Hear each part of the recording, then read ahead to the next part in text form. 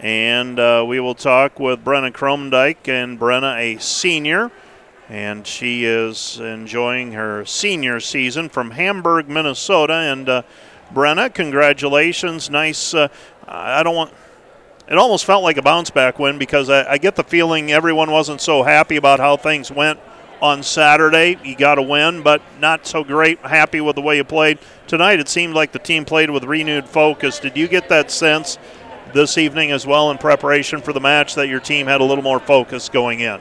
Yeah, for sure. We weren't quite as happy with how we played last time. We didn't think we'd go to 5. We kind of got complacent.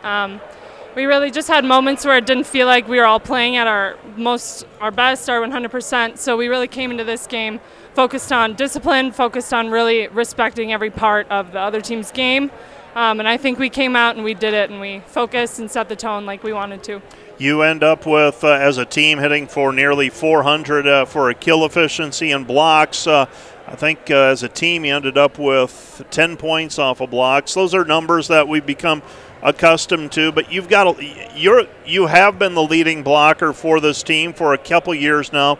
But you've got a lot of help up there as well. You've got a couple big right side hitters, tall right side hitters, and Ellie Voss is a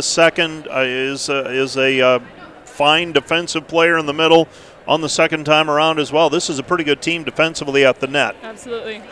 What's it like in practice? Do you end up matched up against each other much in practice, or is it more of rotation players against reserves? How does that go in practice?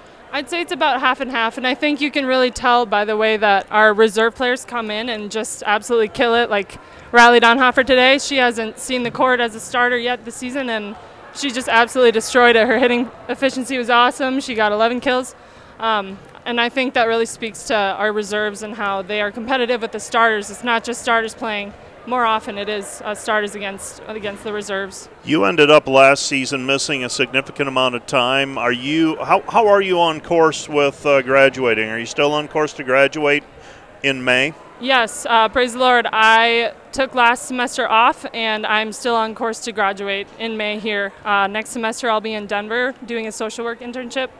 And social work, obviously your major, if I remember correctly. Yes. What do you want to do post-graduation?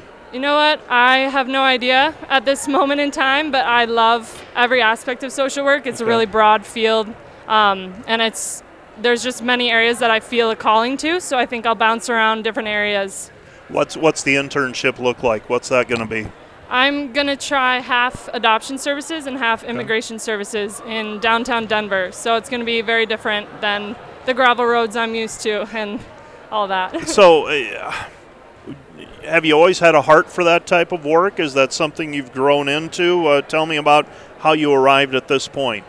Well, when I was growing up, I think my mom wanted me to be a nurse, and she's a nurse because I was like taking care of things. So then I was like, I'll be a vet or a zookeeper because I really like animals. And eventually I was like, okay, I like helping, but I don't think I want to be a nurse all day long. And someone was like, well, try social work. It's a professional helper. And I just was like, okay, I'll try it. And every moment I've spent in class so far has just more and more solidified that I want to do that. Have you been social work from the moment you arrived, or was that something that's evolved? Yep, I came in social work and sociology. So what's it like having a little brother around? It's really fun. At first I was kind of weirded out by seeing him around, but he's a social butterfly and he's doing awesome and playing volleyball and. Well, great. Yeah. Well, good enough. Well, I will let you go. Big one coming up on Saturday. Let's see if we can go down and surprise Midland down in Fremont on Saturday. I agree. All right. Thanks, Brenna. Yeah, thank you very much. That's Brenna Kromendijk talking about tonight's match and also about what's ahead for her in the coming semesters. And as you heard, she's on schedule to graduate in May and going to have an internship second semester as well. So she will. We will talk very briefly with Jackie Smith. I get the sense that she wants to be on her way, and of course, you make the trip all the way up here, up those steps. I'm not going to tell you to just turn around and not talk to us. I talked to Brenna a little bit. I said I got the sense Saturday everybody wasn't so pleased with how things went on Saturday, even though you got a victory. team seemed a little more focused, and there were a few hiccups here and there, a couple 3- and 4-point runs, but for the most part, teams seemed pretty focused from point one to the final point tonight. Yeah, we were pretty consistent. The conversation the last couple of days in practice has just been, you got to get to 25, you got to get there 3 times, and it's really about how we start. So we played a lot of 6-on-6 this week where it was first to 5, and that's the game. And you got to win the first to 5. So what happens if you don't win? This week we were running stairs. Okay. So we had the bleachers out, and the team that lost was running a couple sets of bleachers. So that was that got them into gear. It was competitive all the way through, and we obviously had new lineups to work through. Sure. So a good way for us to get settled with that. Right. When did you find out that Grace wasn't going to be able to go this evening? Was that on Monday? That was on Sunday, Monday. Yeah. I'd been kind of in conversation with her on Sunday, and just knew that she wasn't feeling great, and Monday it was confirmed that, Sure. that we weren't going to have her tonight. So take me through that thought process. You've got a few options if you want in terms of what you're going to do with the rotation, and just because what you did today, I mean, when you shake a lineup up, you've got to try to do your best with the personnel available to you. Do you talk to Lindsey Van Wyk? Do you talk to Tracy Heemstra? Do you make those decisions after evaluating on your own? How do you make those decisions? Yeah, we spent a lot. We've got a little walkie-talkie system. It's an app that we use, and so we'll sit and talk through lineups for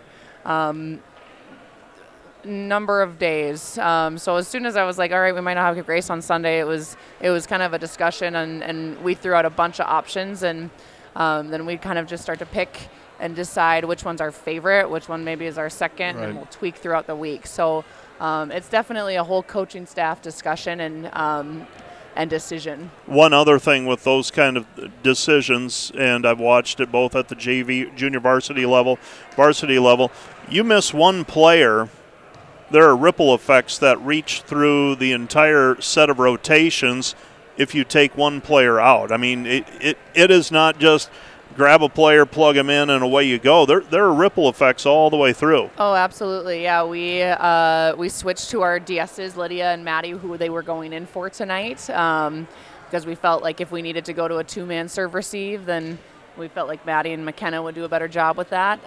But it's not just one person that we can just kind of plug and play with.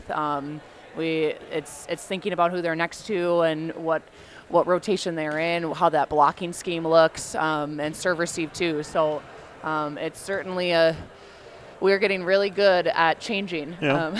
Adaptability. Yeah. I promised I wouldn't take much of your time tonight, so I will let you go. And let's see if we can go down to Midland and pick one off on Saturday. Sounds good. We're going to try. That's Coach Jackie Smith talking about this evening's match. And